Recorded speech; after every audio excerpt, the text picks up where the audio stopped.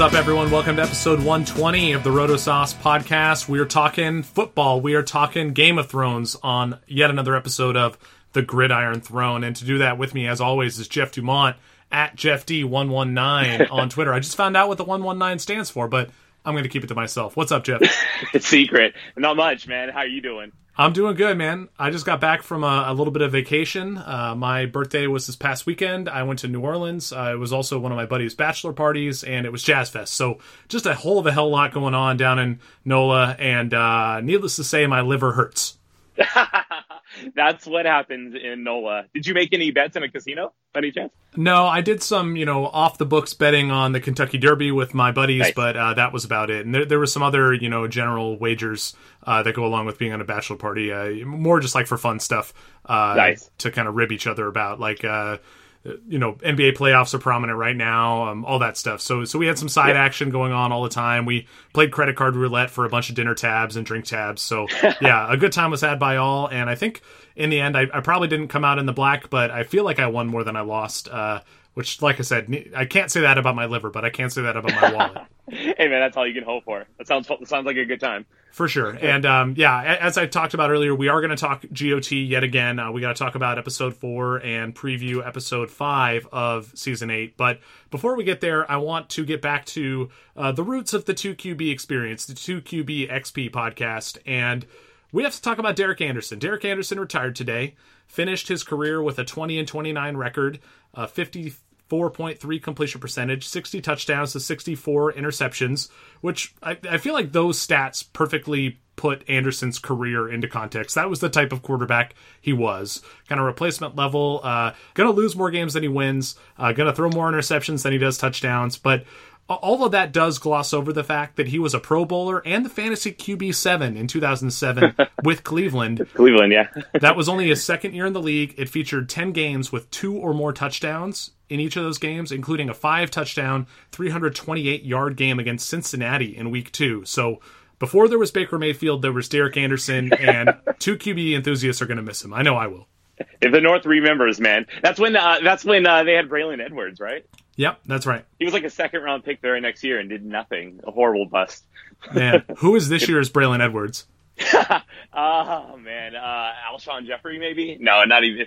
No, but we know Alshon's good. You know what I'm saying? And he's had more than one good year. Like, Braylon just kind of bust out that 1 year, and then it really was never quite heard from again, right? It's like it could be Tyreek Hill, but for completely different reasons. Yeah, not quite the same. Hold on a second. I'm going to pull up Braylon Edwards' game log or season log because I got to know how well he did in his career. But with that in mind, why don't you transition to our next topic here? And we want to talk toughest evaluations or biggest question marks for fantasy in 2019. And so I'm curious where you want to go there while I look up some Braylon Edwards stats. Yeah, one guy that I constantly have issues trying to rank and trying to figure out where to pick him is Derrick Henry. He is like the epitome of an enigma in fantasy. But mainly because in PPR leagues, he's only going to get about 1 catch per game. He had 15 catches all year last year. He's got an ADP right now of 34, but he's only 25. He only has 500 carries in his career. And last year he had a 4.9 yards per carry. I know that is a misleading stat, definitely. But what if that offense gets better? Like in PPR leagues, he was RB 16 last year, and he's RB 17 this year. So people are drafting him as if nothing happened with Derrick Henry. And he's a guy that experts are going to hate because he's slow and gets tackled easily. And novice players are going to probably like him because he has good yards per carry and got 12 touchdowns last year. And I mean, call me novice because I'll be taking him probably well above the ADP of 34. Yeah, this actually dovetails really well into one of my biggest question marks for fantasy. But before we get to that, let's talk Braylon Edwards. I didn't give him quite enough credit. He was the wide receiver 3 in 2007, that year with Derek Anderson, but he had some decent finishes aside from that. Wide receiver 28 the year before, wide receiver 34 in 2008, 44 in 2009, and the wide receiver 21 in 2010. So he was, a startable fantasy commodity for a number of years. And so I apologize, Mr. Edwards. That was rude of me to say that you only had one usable fantasy year. But he's listening. Getting back to Derrick Henry, my question was, which running backs in rounds 3 through 5 can we trust, or do we trust? Derrick Henry is one of those guys on my list, and as I look at this list, I have him in bold as a player that I trust, at least at that ADP. Like, I agree with you. I think that that's a pretty fine value. I was surprised not to see him that far down, but to see him behind someone like Marlon Mack or even like Aaron Jones, especially because they just brought in a different running back in Green Bay and Dexter Williams, and they still have Jamal Williams. I don't know, man. Like, I think Henry seems appropriately priced for what we can expect to get from him. Yeah, I mean, he is definitely, because you pretty much know exactly what you're going to get from Henry. But I'm just saying that he might get more carries. I mean, the offense. I'm thinking if you like Mariota, I feel like the offense might be a lot better overall. They promoted, I think, their tight ends coach to offensive coordinator. So I would be drafting him over Jones, over Damian Williams. Over Marlon Mack, probably in the Fournette range, definitely. And Fournette's going 28 overall. Yeah, so let's run through this list, and we have some rapid fire Game of Thrones stuff I'm going to throw at you later. I want to go rapid fire through these running backs in rounds 3 through 5, and just yes or no answer. Do you trust them, or do you think that they're okay to draft at their ADP? So the first guy I have is Fournette, ADP 28.6. Yes or no? Yes, that's a value. Yeah, I totally agree. I think that he's actually pretty undervalued there. He should be going in the second round. Damian Williams, ADP 30.2. Not at all. No. Oh, I'm so in for that. I think that I would draft him ahead of Fournette. I mean, they didn't bring in the running back. They got Hyde. They got Carlos Hyde, and Hyde's still young. Oh, I don't care about Carlos Hyde. Come on. Hey, man, he was traded for like a 4th-round pick or whatever from Jacksonville. Hyde's good, man. Hyde has talent. I mean, he might be as talented as Damian Williams in real-life NFL, and so they might split carries. That's what I'm worried about. I'm going to go out on a limb and say nope. Probably not. Next up, Aaron Jones, ADP 32.5. That's about right. I'm going to say no. See, I love his talent. I like Aaron Jones, the player, but the fact that they drafted another running back does worry me, and we might see that become more of the Aaron Rodgers show in 2019, and if that happens, I worry that the running game is going to kind of take a back seat. So while I'm intrigued with Aaron Jones at that price, like I'll probably draft him in some leagues, I definitely won't be targeting him all over the place, if you know what I mean. Yeah, for sure. Yeah, if you know he's going to get like 15 to 20 touches per week, then I think he's very good value at 33. But yeah, in that offense, it's going to be a completely different offense too. I don't know. I don't trust him fully. I'm probably not going to have many shares of him. Yeah, me neither. Next up, Marlon Mack, ADP 32.7. I'm going to say that's good value. I would. I still take Henry over Mack, but I will be taking a lot of shares of Mack for sure. Yeah, I'm in on Mack too. I would draft Mack ahead of Aaron Jones. I think you could make the case for him above Damian Williams and even Leonard Fournette maybe. So I think that Mack definitely is.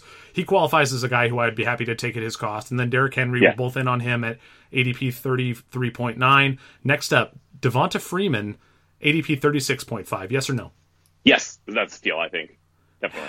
I worry about the mileage he has and the fact that they still have Ito Smith. He hasn't really been durable over the past couple of years, and that scares me. Yeah, I think he has RB2 value. One more year of being maybe a returning second or third round value. I mean, I don't believe in Ito Smith. I think he's the main sheriff in town. I think he's going to get about 20 carries a game, and he's just got one last hurrah before they cut him next year. Yeah, if he stays healthy, I like him at this cost. I just worry that he won't be able to do it. Next up, Sony Michel, ADP 37.0. Excellent value. I don't know. I mean, they brought in another running back. They still have James White, Rex Burkhead. I think that's fine. Like you said, any of these guys can hit, and that's why I'm asking the question. Is because this is it's a danger zone for running backs where anywhere after the first and second round, a running back could very easily hit or very easily bust, and that makes these guys all risky to some extent. And I think Michel, to me, is a little bit more risk than reward because, as you're going to see as we get further down the list, there's still plenty of other guys that you can target, guys that we do like. So next up... With Michel, I remember how good he was in the playoffs last year. And he was just I feel like when it counted, and he was hurt at the beginning of the year. So I feel like it took him a little while to actually get used to the offense and actually get acclimated and for Belichick to actually believe in him. So I don't know. I think Michel has first round potential, honestly. Totally. I like him. I drafted him a lot last year. I think I won one of our leagues with Sony Michel, thankfully. I think you did, yeah. And I think it is easy to forget that he was a first round pick, right? That's something that kind of gets glossed over at this point, is that there was that draft capital associated with him. And with that in mind, maybe we need to be reading into that and thinking, the Patriots are going to feed him, that they need For him sure. to be someone who produces at a high level. But just the timeshare aspect of that, I think, is going to make it challenging to own him. Let's put it this way. I think Sony Michel is a great best ball pick. And I should note that the ADPs I'm throwing out are best ball 10 ADPs. So take all this stuff with that sort of grain of salt. In a seasonal league, I think Michel is a little bit more risky, but that is the case with all of these guys, and that's why we're having the conversation. Yeah, definitely. Like New England taking him in the first round, that is very unlike New England. That's why I think N'Keal Harry might be a very big part of their offense this year, too. Because in their history, they've never paid up for positional players. So, I don't know. I agree. Well, yeah, but they've also never had a wide receiver that they've drafted work out. So that's the other side of that blade. All right, next up, Kerryon Johnson, ADP 37.9. It's about right. I'm going to say no because it's the Lions, but I like his skill set. Yeah, I think that's the biggest red flag here is that it's Detroit, and it's hard to trust a running back in that offense. They brought in C.J. Anderson. They still have Theo Riddick. I think Kerryon Johnson is probably underrated at this point, but I am still scared. Next up, Josh Jacobs, the rookie for Oakland, 39.8. That's pretty good. I like that. He's going to be workhorse from day one. They just lost Crowell for the year, so he's going to get all he can eat right away. Yeah, my concern here, I do trust him at this value. I think that's fine. I have a feeling his ADP is definitely going to spike up after the Crowell injury, but I have some concerns about just how bad the Raiders could be and what that might mean for Jacobs. And there are some other names on this list that'll have similar feels to them. But next up is Mark Ingram, ADP 43.4. That's pretty good. I'm going to say yes because of how good Gus Edwards was with Baltimore last year, especially at the end of the year. I think they've shown that they are willing to rotate running backs. They still have Gus Edwards. They still have Kenneth Dixon. I am probably not super interested in Mark Ingram at this price. I'm out. Next up, Philip Lindsay, ADP 43.4. No way out. I just don't believe in him. Yeah, he just feels like a one-hit wonder type of player, doesn't he? Yeah, definitely. He's a practice squad type of talent. They got him so late. I think that he's talented. I think he's good. I just don't know if he can really sustain the level of production he put up last year once the league has more tape on him. You know what I mean?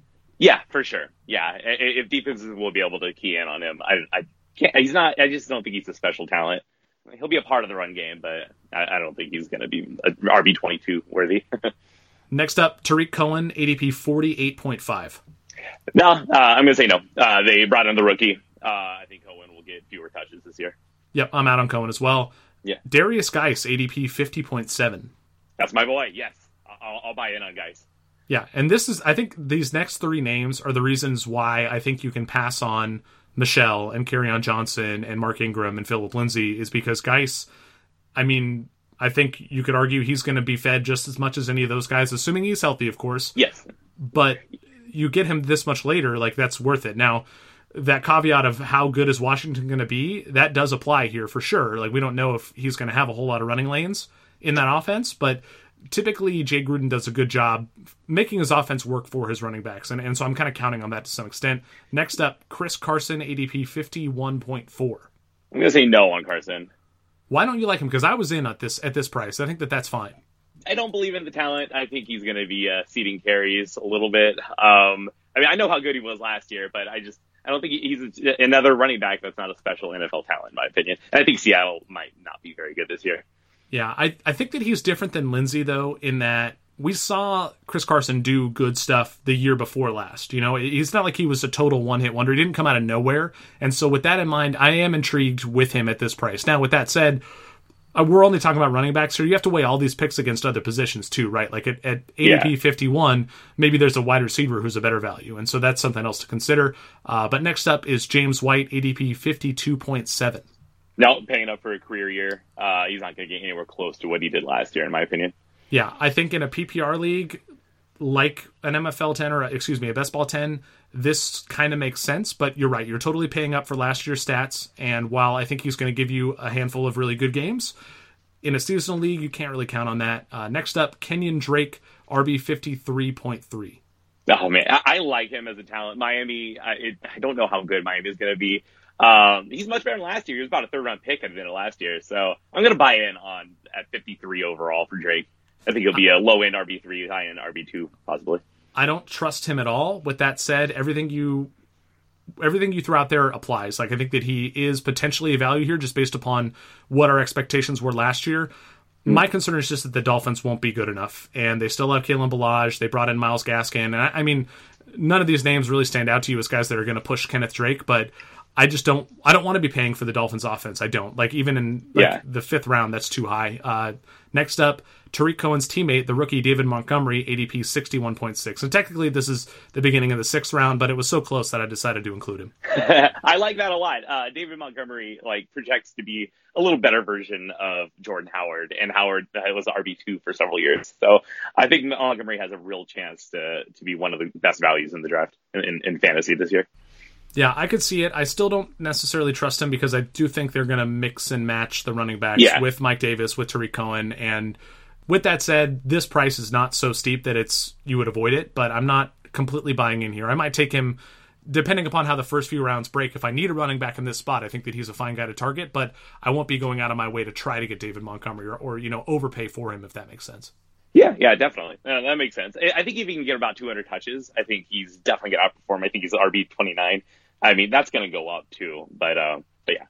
Yeah, this whole range of running backs is one that is kind of scary, though, right? Because there are a lot of good wide receivers, and this is where the elite tight ends start to go in that round 3 to round 5 range. So you are going to have to weigh these guys against other different types of options. So along those lines, I think that there's a lot of risk with these picks, but at the same time, there's a potential lot of reward if you can back up, a first-round running back with a third-round running back who hits. You know what I'm saying? Yeah, for sure. I mean, the zero RB theory is still very much in play with these kind of guys, like Miles Sanders, too, I think we might talk about. But Montgomery, Kenyon Drake, all these guys could... What's up, dog? That was great.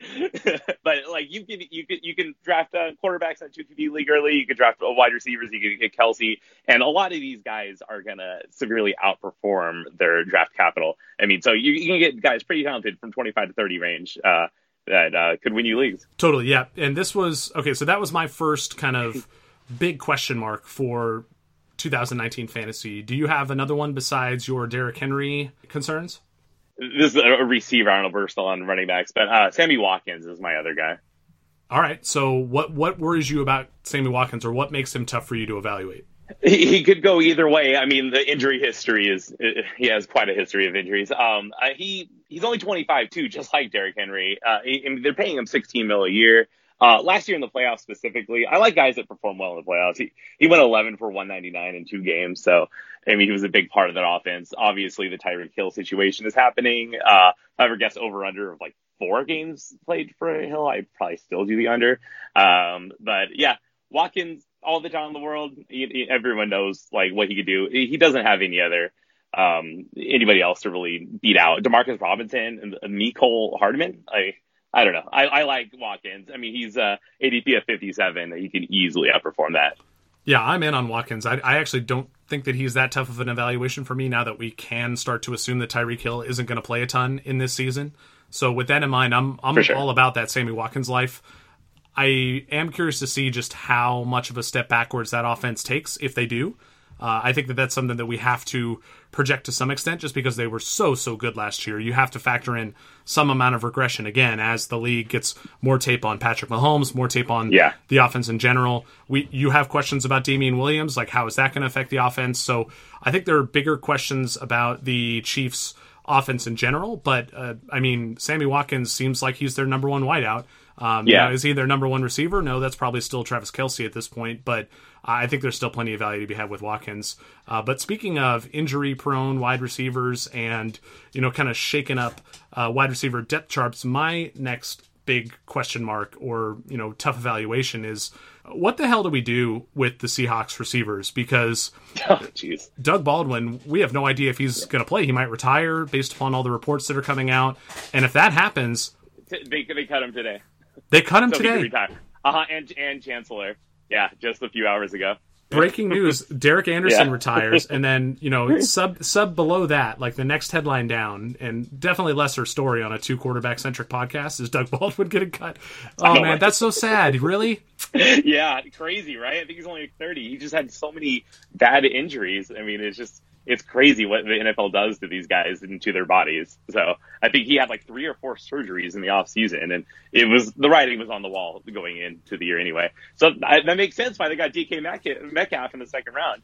Yeah, I guess that makes this a little bit easier of an evaluation, to be fair, because I mean, it shows how poor of a podcast host I am, or at least relative to football right now on May 9th, is that I didn't realize Doug Baldwin got cut when I wrote up these notes. But, and I had some important Game of Thrones stuff to focus on, all right, people? For sure. And we got the Warriors, we got the Sharks, I mean, we got every other sport. This is not football season. This is weird. It's Bay Area season. Everybody else needs to get on board. No, I'm kidding. Absolutely. But still, this is a very nebulous situation, right? Because Tyler Lockett's ADP is 57.0. And I love the situation, especially if Baldwin's out. And I like Tyler Lockett's talent and ability. Like if you reference his catch rate, his racer by depth of target at airyards.com, he profiles really well. Especially last year, he was really, really good. But I'm really fearful of paying a 5th-round price for an overly efficient career type of year. You know what I mean? And so at that point, is Lockett the guy you actually go after because he's the proven commodity? He has chemistry with Russell Wilson. I don't know if I can pay that price, though, because I have to assume regression here. And so then the question becomes, do we then turn our focus to DK Metcalf and David Moore, or even like further down the depth chart? Because they don't really have like a tight end of consequence. It's just a very unknown wide receiver core, and I think that that's scary, and it backs up some of those concerns you were talking about with the Seahawks potentially not being that good this season. But I don't know, man. I'm never counting Russell Wilson out, and if I can't get him on my fantasy team, I definitely am interested in potentially getting one of his receivers to get some exposure. You know what I'm saying? Yeah, I mean, Russell Wilson's still going to ball out no matter what, mainly through his legs now. I mean, I'm afraid he might get hurt. I don't know.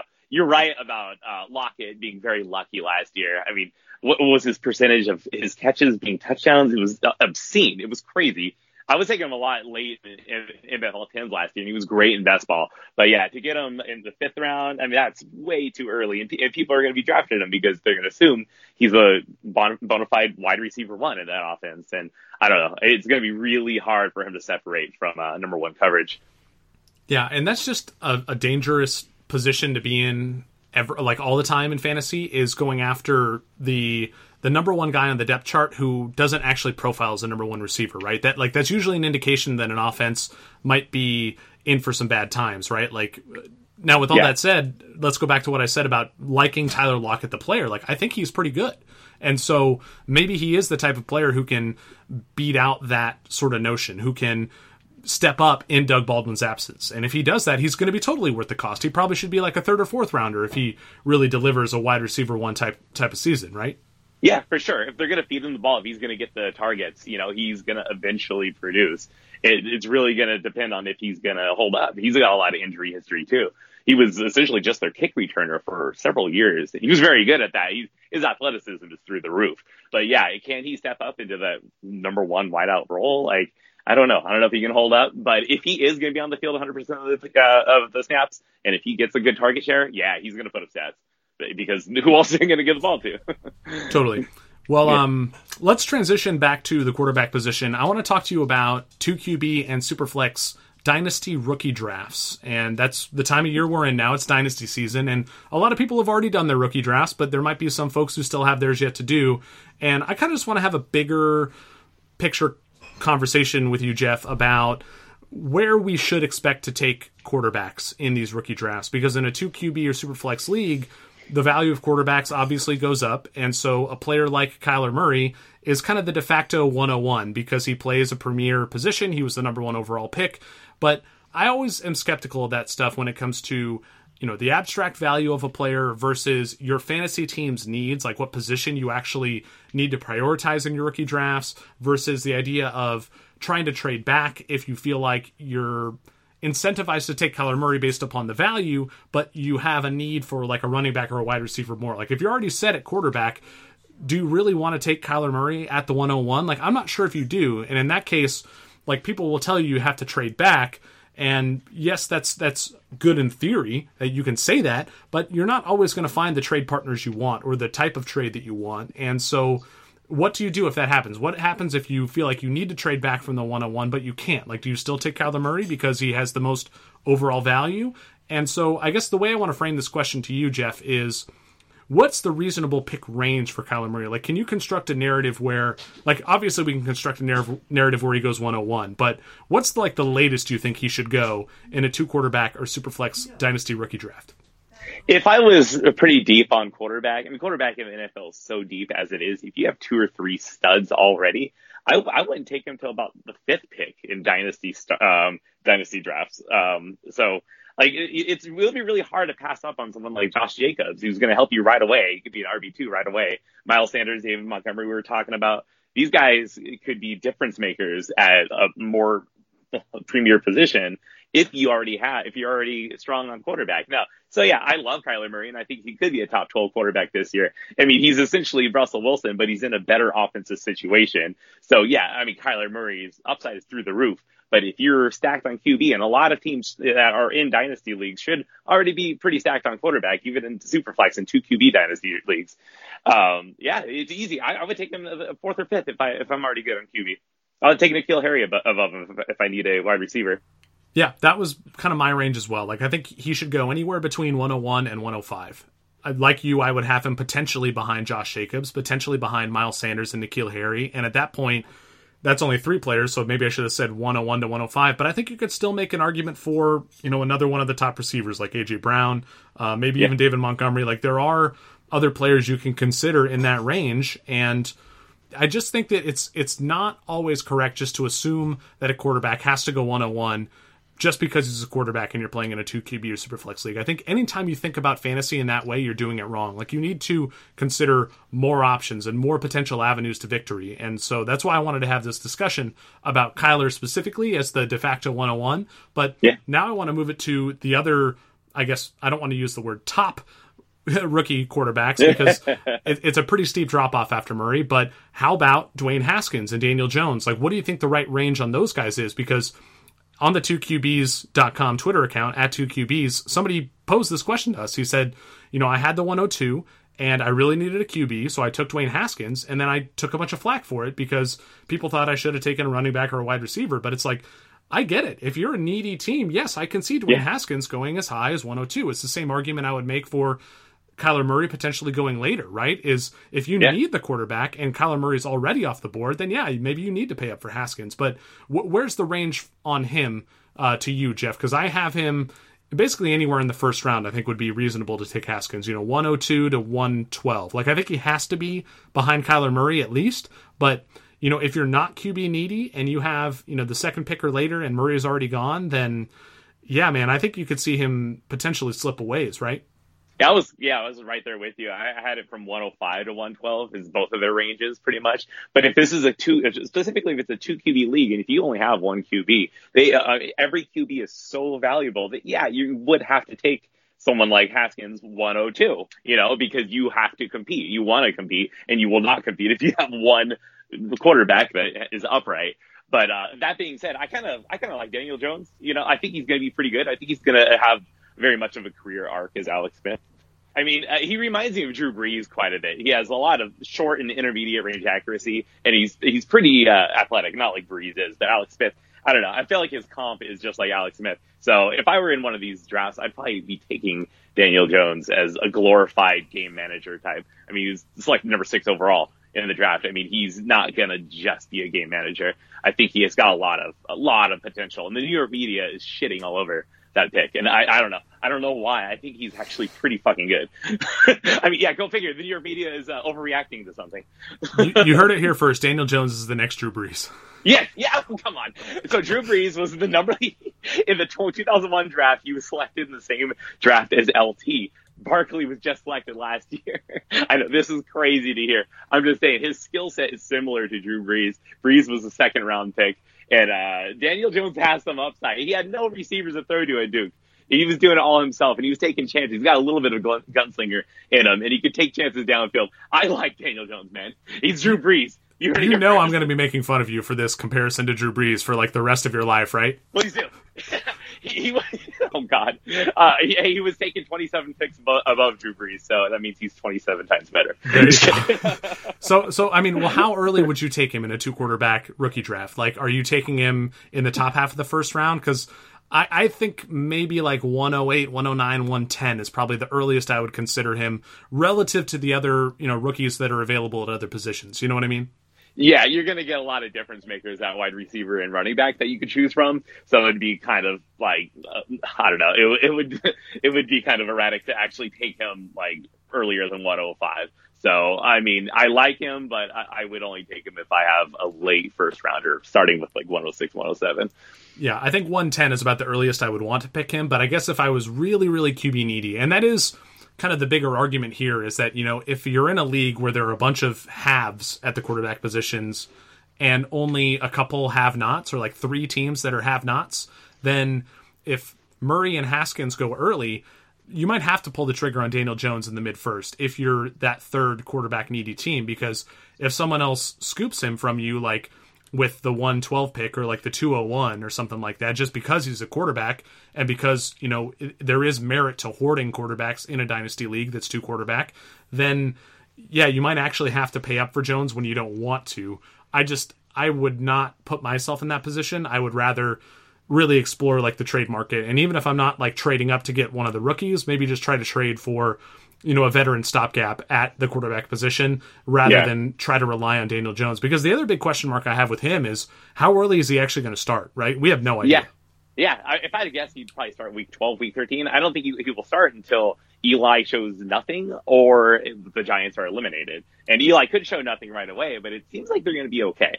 I mean, Eli showed nothing 2 seasons ago, so I think that any week is potentially Daniel Jones week. But yeah, I see what you're saying. Right, and the New York media is different than any other media, and so like anytime Eli does anything bad, they're going to be like, "Well, here's your prize piece. Let's see what we have," So it could be as early as like week 3 or 4. Who really knows? But I don't know. They're beefing up their O line. I think it's going to be very run oriented like this year. Saquon is going to get everything he can handle, and it's going to be all Saquon. They got that guard too from Cleveland. That was a really good pick. I think that O line is actually pretty good. So it'll be great for a rookie quarterback to come in down the stretch. So if I had to guess, though, he's going to have 5, 6 starts this year, probably 10-6. Right, and I think that's the big difference between him and Haskins and Murray is that Haskins and Murray they should enter the season as the starters for their teams, and like kind of no questions asked as far as I'm concerned.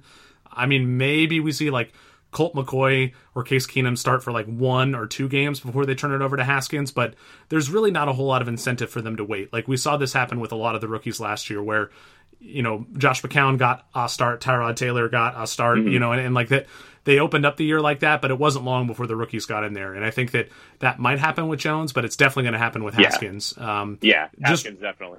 Real quick, what about Drew Lock in Denver? Would you take him in the early second round, or do you think he needs to go later than that in a rookie draft?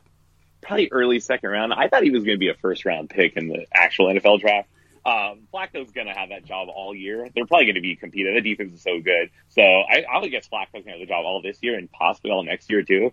So, I mean, if you really want to keep the guy on your bench for 1 or 2 full seasons, and you don't even know if he's even any good, there's a reason why he dropped to, like, the 11th pick of the second round, so he's got a lot of skills. And Flacco's a good guy to learn from, but I feel like Flacco has pretty good job security.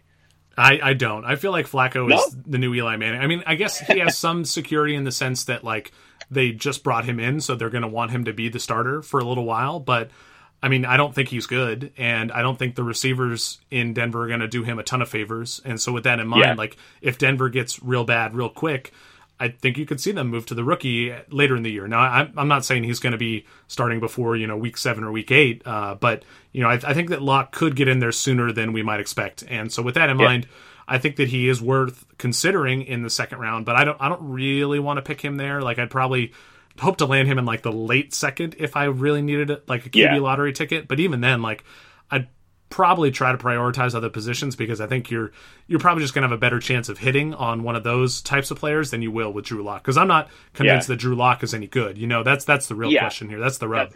That's definitely the other issue. I think it depends on how good you think Denver's going to be. If you think Denver's going to be kind of a bad team or 7-9, something like that, then you could take Lock a little bit earlier. I think they're going to be okay. And I really think Flacco keeps it all 16 games. But you're right. He hasn't shown much lately. And the reason why they went to Lamar Jackson at the end of the year.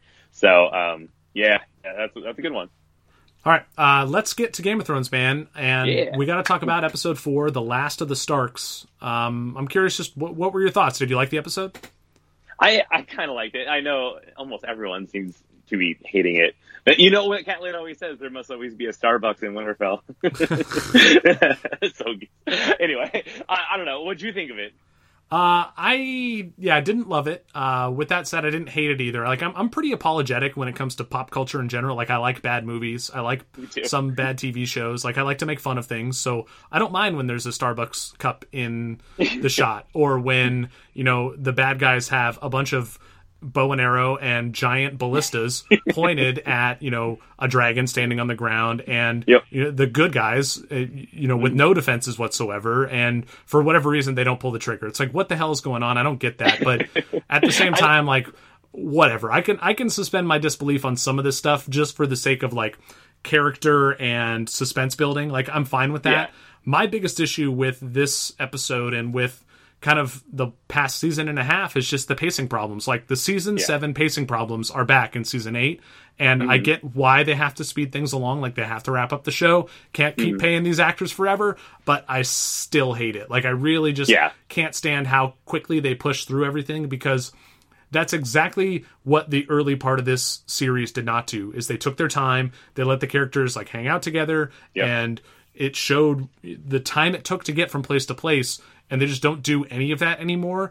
And it pulls me out of the show. It's kind of unnerving, and that's what bugs me. Now, with that said, what happened in this episode, like, I thought was pretty intriguing, right? Like, we lose another dragon. We see, you know, Dany's forces continue to get wrecked just out of nowhere by Cersei. It's like better tactical planning, which, I mean, at this point, we really do have to wonder, like, how badly is Tyrion going to screw over Daenerys in these last 2 episodes? Like, do you think that that's coming? Like, I'm curious. Like, I didn't believe it at first, but now I'm kind of convinced that there's some sort of backstab coming eventually. Yeah. That conversation between Varys and Tyrion was very much treasonous. I've always thought that Tyrion is still on the side of the Lannisters, just like Jaime. He's coming back down to his girl, you know. I think Tyrion is intentionally fucking up, because I don't know. I agree with you. There's some things that I did like about the episode, by the way. I think Jaime going down south to King's Landing, that was Jaime, you know? I mean, I like it. Yeah, for sure. And Brienne crying. I love that the whole Jaime Brienne thing happened. That was great. It was very much fan service. But yeah, he has to go back down to Jaime. He's still a bad guy in the end, and he knows he's bad, and he needs to either help or hurt Cersei. I have a feeling he might kill Euron, he might kill Cersei, or he might save Cersei. You don't really know. I also like speaking of true to their characters, Arya telling Gendry, "That's not me. She's never going to be a lady," and I love that he declined her.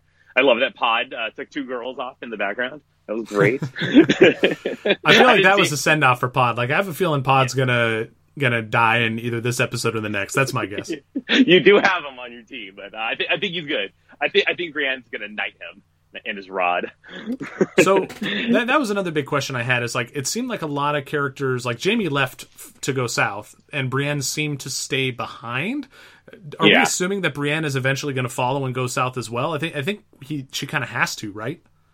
Yeah, I thought you think so. I mean, her allegiance is to defend the Stark, to defend Sansa. No, Arya doesn't need it, so I think she has to just stay in Winterfell and just protect Sansa. Unless Sansa goes down south, I think Brienne's just gonna hang out there. But I wouldn't be surprised if she's gonna try to win Jaime back. It did seem like the final farewell, though. That was like so heartbreaking, seeing her cry and to leave Jaime, and that's like the love of her life, right? So yeah, I don't know. If I'd have guessed, she's gonna stay in Winterfell.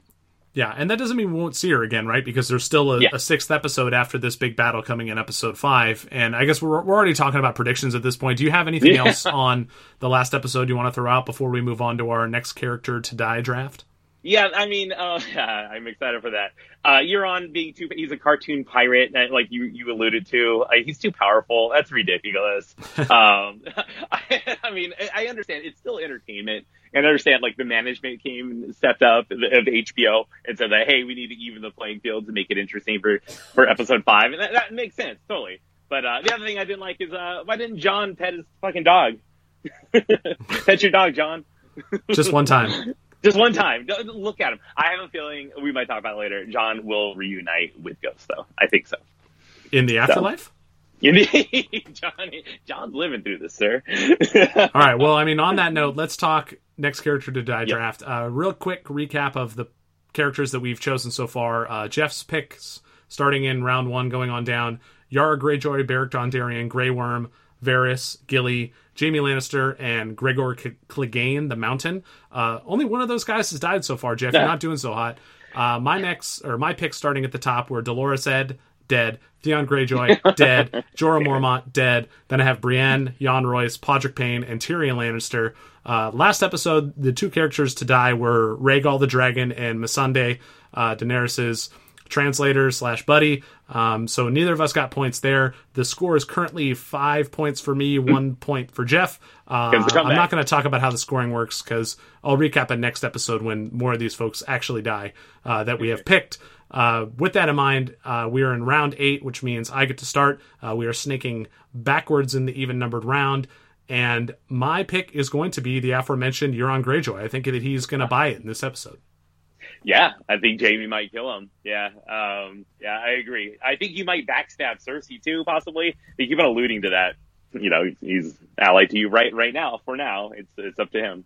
But, right, and that's why I'm picking him early, is because I think that of the characters we have left, he seems like someone who could die early in the episode as a part of, like, not only because he's going to be in the thick of the battle, but because he could be, backstab, or he could try to backstab Cersei and then just get killed by the Mountain or something like that. So, Euron's my pick, and you are now on the clock for 2 in a row, the 8-9 wheel.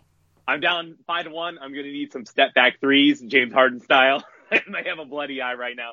All right, so since I already have the Mountain, give me Cersei. I think they die pretty quickly. If Cersei dies, so Cersei's going down no matter what. I'm going to need as many points as I can get. I think Jaime's going to kill Cersei and then die too. So I'm going to get some mad points in a row. And also give me the Hound. Clegane Bowl's happening.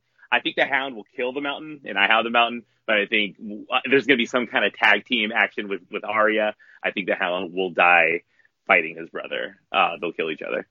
Preferably with fire, too. He might kill him with fire. That'd be great. I was hoping that Sandor would make it back to me. I think he was the pick I wanted with my 9th rounder. And Cersei's a good pick as well. I think that my one concern with Cersei is that she might live until the last episode. But I do think she has to die at some point. So that's a fine pick either way. Sandor Clegane, the Hound. Yeah, man. Like, I agree with you. I think that he's probably going to die as a result of his fight with his brother. I'm not even sure if the Hound is going to be able to kill the Mountain. I think that you're right, that it might have to be Arya who does it. And I'm curious if maybe the Valyrian steel dagger that she has might have to be a part of what actually takes the Mountain out, because we've seen him be impervious to pretty much everything at this point. Like, he took a mace to the chest. We really don't know what can kill him. And so with that in mind, I think that it might take something special. And maybe that is burning him. I think that would be pretty poetic. Or maybe it's Valyrian steel, and we might need Arya to be the person to wield that cat's paw dagger one more time. That'd be so good. He's on her list. And I feel like Arya's going to kill the Hound. She's going to mercy kill the Hound. You even alluded to it in the last episode. Like, hey, if I'm dying, you're going to kill me this time? And she just walks away. Yeah, so we'll see. And that's a good point, too. Arya could be the one who actually finishes him off. That would be... Yeah, because she didn't do it before against Brienne. Yeah, and you might get the Mountain dying and then the Hound dying back-to-back for that very reason. God, I hate you. Yes! I shouldn't have taken Euron. Like I said, I'm the Houston Rockets. I need those threes. Man. All right, well, I guess that makes me the Warriors minus Kevin Durant. I mean, I have lost more characters than you, so... just sidebar, man. Do you think he really just has a calf strain? Like, that looks so much like an Achilles injury, right? Like, they're just gamesmanshipping here, right? Just trying to keep the opponent guessing. That's my guess. It's possible, man. That'd be tragic if it is Achilles. Yeah, the way he reached back, he didn't get touched at all. He said it felt like he got kicked. Yeah, and Reggie Miller was going off. But what I like is Rudy Gay, who's had a Achilles tear. He was on Twitter saying, like, no, that's a calf strain. So I believe it is. But I think he's going to be out for a whole week. He's been ruled out game 6 and 7. The Warriors are still like minus 180 to win the series. But I don't know, man. I think the Warriors are going to have to win game 6. Because I feel like if the Rockets are minus 7 in game 6, so if they can win game 6, I don't know. Might be the last game ever in Oracle. Yeah, I feel like it's going 7 kind of no matter what, but that's just what I expect from the NBA, is that they try to extend series. But I'll take off my tinfoil hat and make a couple more picks here. Tinfoil for life. So I'm going hard here. I am taking a couple home run swings. I'm taking Jon Snow and Daenerys Targaryen back to back. I think that one of them probably dies in this episode, and if not, one of them will probably die in the next episode. So I want to make sure I get the two main characters, because Game of Thrones is nothing if not merciless when it comes to killing off the people we root for. And I don't think the show can end without one of them dying, if not both. Yeah, if you think this has a happy ending, you haven't been paying attention. So, as fucking Snow Ramsay said.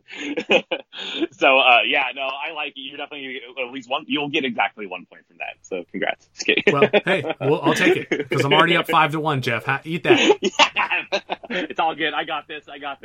All right, and sticking to the clusterfuck, what's happening in King's Landing, I have one pick, right? Yeah. You have one left. I think since Cersei and the Mountain are going to die, give me Qyburn, too. I need deaths in bunches. So, Qyburn, even though he's not necessarily a bad guy, he'll be going down if Cersei goes down. He is the hand of the queen. You know? Yeah, he was on my short list. I almost took him with one of these. I feel like he is a safe bet to die this episode, but I'm playing the long game here, and we will make some more picks before the final episode, just in case the show wants to try to surprise us anymore. But let's move on. What other predictions or theories do you have for the wind down in the show here? We got 2 episodes left. I know that you were looking at some actual betting lines. Do you want to discuss some of those? Do you have any other theories or predictions you want to run through? Where are you at on the last 2 episodes, Jeff? Yeah, I for sure think Daenerys is going to be full-on Mad Queen, full-on burning the city to the ground. Missandei and Dracarys, I mean, she's going to go insane, and I think Jon's going to have to kill her. That's my opinion. But yeah, I was looking on Bovada, and it's very interesting. Jon Snow, specifically this prop, is minus 220 to kill Dany. So that's the sportsbook saying that he has about a 70% chance to kill his girlfriend, and probably because Dany's going to go mad, obviously. So that was very interesting to me. And also there was like 6 people that have a legit chance to be on the throne at the end of it. Bran, Sansa, Jon, and Gendry are all 6 to 1 or less. And that's crazy. Like, it could be anybody that rules Westeros by the end of it. That's kind of cool. Yeah, so let's run through some of these props. I'm looking at the Bovada site right now, and I'll link to this in the show notes if anybody else wants to check out all the other crazy, stupid props they have on here about Game of Thrones. But who will rule Westeros at the end of Season 8? The favorite is Bran Stark, then Sansa, then Jon Snow, then Gendry, then Daenerys, then Tyrion. After that, it's a little crazy. It looks like Peter Baelish is still on this list for some reason. Like, I don't know why that's the case. That doesn't make any sense. Right? Maybe as Arya has his face. Yeah, no, that's good. The Mountain is 500 to 1. If you want to waste $1 to win 500, that will happen. That'll be the big F you, Benioff and Weiss. Like, you know what? Fuck you. You hate me. There's so many random characters on here. And actually, this dovetails really well into the next thing I wanted to do, more rapid fire. Yeah. And apparently Dario Naharis is 125 to 1 to rule Westeros at the end of Season 8. And so, rapid fire, yes or no. Will we see Dario Naharis again in Season 8? I would say yes. He's infiltrating the Golden Company. I agree with that. That was one of my predictions for later, and thank you for stealing it. But sorry. No, it's all right. We can just sail over it. All right, next up, rapid fire. Nymeria the Direwolf. We going to see her again? Yes. Hangs out with Arya. Lone Wolf. I say no. Okay. Jaqen H'ghar, the Faceless Man. Jaqen H'ghar. I'm going to go no. I also say no. Syrio Forel, who is rumored to be Jaqen H'ghar. So yes. If you think Jaqen's not going to show up, but you think Syrio's going to show up, that means that you think that they're 2 different people. Yeah. I want them to be the same person so bad. That'd be great. They show Jaqen, he pulls off his face as Syrio. He's like, not today. Meryn Trant didn't fucking kill me. I'm going to say no for Syrio. I agree. Mira or Howland Reed? Oh God, I hope so. Mira was such a big part of this, like 4 or 5 seasons. So Mira deserves to be back once. Howland, no, Howland is not a real character. He's the Night King, I guess. I'm going to say yes, if only because Jon's forces are going to have to travel through the swamps, through the neck to get down south. Yes. And at that point, I feel like they're going to potentially pick up one of those 2, but I don't know, probably not. I'm only saying yes because I want it to happen. Robin Arryn of the Vale, yes or no? I'm gonna say yeah. There'll probably be like something at the very end that have all lords coming out. So yes, Yeah. for Robin. I mean, I get it. I'm going to say no, though, just because I don't think he deserves screen time. The kid similar sort of scenario, though. Edmure Tully of River Run. Yeah, I'll say that too. I mean, he's the last remaining Tully, pretty much, right? So yeah, I think that he's definitely a character we will have to see in the last episode, as what happened to him, or is he going to become the Lord of River Run yet again? I think we're going to see him at least in one of these last 2 episodes. And then last one on Rapid Fire, will we see the Dornish again? Yeah, I'd say so. There's probably going to be some kind of small council meeting up in King's Landing at the very end. Led by Bran, apparently, because he's minus 150 to win. I don't know. That doesn't make any sense. He started off, he's plus 150 now. He started off minus 150. Then he went to plus 250. Now he's minus 150. So it sounds like Bran is probably going to lead Westeros, and I don't know how. Yeah, he is the internet. I think we're going to see the Dornish in this episode. Yeah. I think that they're going to have to be a part of this battle if they're going to win against the Golden Company. That's just my guess. Like I could see like a late arrival, kind of like the Knights of the Vale at the Battle of the Bastards, where the Dornish kind of come in to help solidify victory for the quote unquote good guys. But we'll see. That's all I got for that. Now, how about just any other random predictions for episode 5 or beyond? We talked about how we both think Daario is going to show up with the Golden Company. I think that makes some sense. Yeah. That could be fun. I'm curious if Tyrion is going to betray Daenerys. I kind of teased that earlier. What do you think there? Do you think that he is still fighting for the Lannisters? I mean, you said you do, but based upon the conversation he had with Varys, like it seems like he really is loyal to the Dragon Queen, right?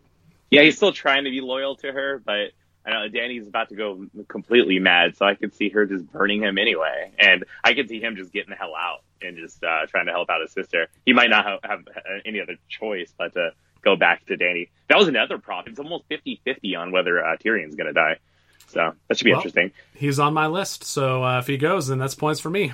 For sure. I have a question for you. Do you think Daenerys can be burnt by wildfire? Ooh, that is a good question. I don't know.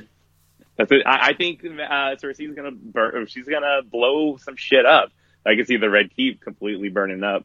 So that'd be fun. Grey Worm will be badass in this episode too. He's pissed. They kill his girlfriend. He's going to kill like 40 people. It's going to be great. Yeah, do you think he survives? He's on your team. I mean, you picked him in the 3rd round. I think that he's a pretty good bet to go. Yeah, I think he'll go. I think the Mountain will probably kill him. I think he's going to run down like a shitload of Lannister and Golden Company soldiers first. And he'll go out in a blaze of glory. It'll be great. Do you think the last dragon, Drogon, survives? Because I think that I almost picked him instead of Jon Snow to go with Daenerys, like kind of try to double dip on both of them going out together. But I don't know. Like I could see if she survives, I have a feeling the dragon isn't necessarily guaranteed to survive. You know what I mean? Like that might have to be one more sacrifice that she deals with. Yeah, that is true. If Dany does die, and she probably will, I mean, does Jon just take over Drogon? Then maybe Jon takes over Drogon and goes up north. And that's why I think so. Knowing Jon and knowing that he's probably going to kill Dany, spoilers. I mean, knowing how loyal he is, if he kills the queen, he's not going to want to stay in King's Landing. He's going to be honorable. I feel like that's his out to go back either to the Wall and take the Black, or go back to Winterfell, or go to the north, with the Wildlings, with Tormund and Ghost, maybe with a dragon. Who knows? Dragons don't do good in the cold though, so. Yeah, it'll be fun. It'll be interesting. Yeah, after that look that Drogon gave Jon back in, what was that, episode 1 or episode 2, I don't know if he can ride Drogon. I think that if Dany dies, Drogon becomes like his own creature at that point. I don't think he's going to accept another rider. And again, I think Drogon's probably going to die, if I had to guess. Oh, man, that'd be crazy. Not before he burns down half of King's Landing, and it's going to be so good. My other big question is, what are they saving for the final episode? Like, what is... We know that this upcoming episode 5 is going to be probably a big battle at King's Landing. We're going to see a bunch of characters eat it. What happens after that? Like, is it more just politics stuff? And this is where I think we could see Dany really go mad. It's in that last episode where she loses all these people she cares about, like Grey Worm and like her dragon, and some other stuff kind of makes her go even crazier. And at that point, like when Sansa says, you don't rule us in the north or whatever, at that point she loses it, decides she's going to kill the Starks, and then Jon has to step in and be that guy who ices Dany. I think that that's a realistic scenario, but the fact that I'm predicting it probably means that I'm overthinking it, right? Like Game of Thrones, while it is sometimes predictable and sometimes they telegraph stuff, like I have a feeling these last 2 episodes are going to be full of a bunch of surprises, stuff that we have no idea is coming. So I'm curious, like, what is really going to take place after the big battle, right? We definitely need something more from Bran. Like, we have to understand his power as the Three-Eyed Raven a little bit better, what he's been doing, what he's seen, because they've just been hiding him on the sidelines this entire season so far. He's been so cryptic. Something has to happen with him. Probably not in this episode upcoming, but in the 6th episode, we're going to get probably some big reveal about him, I would imagine. Do you agree?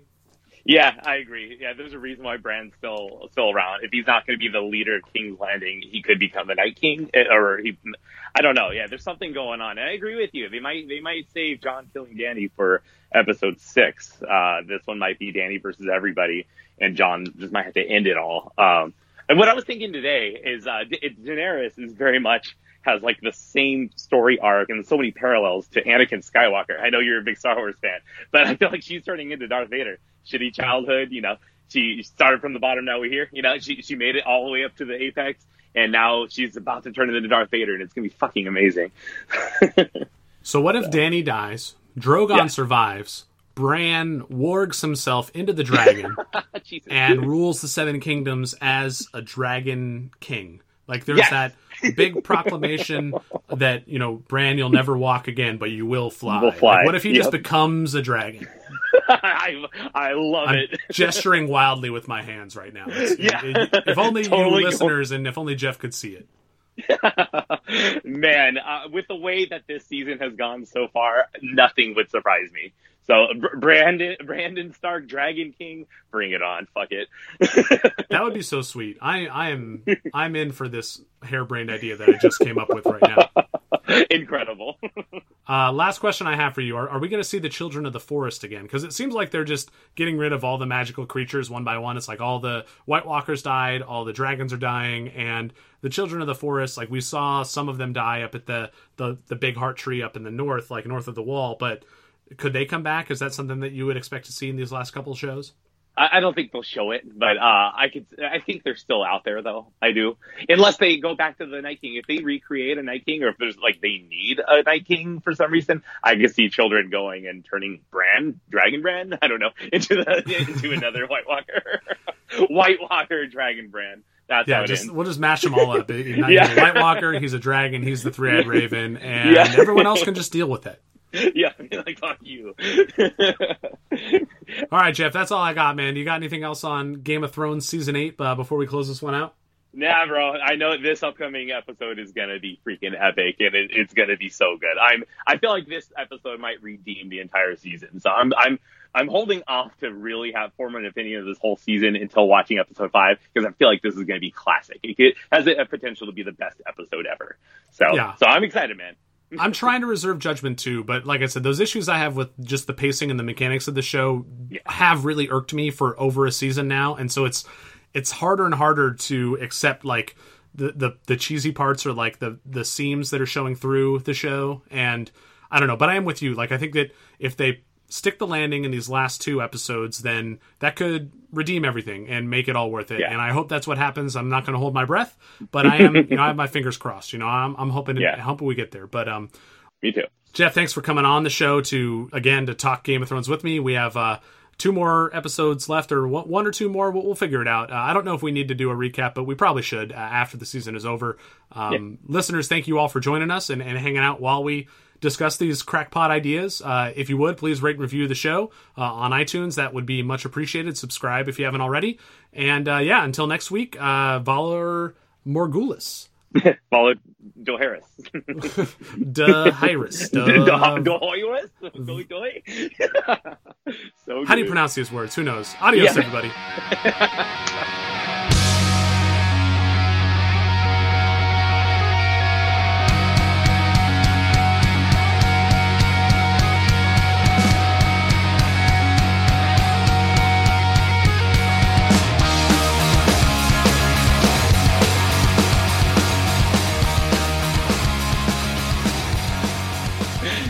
There's one thing I saw online is like Valar Morghulis, Valar Dohaeris, Valar my ragtime girl. So good.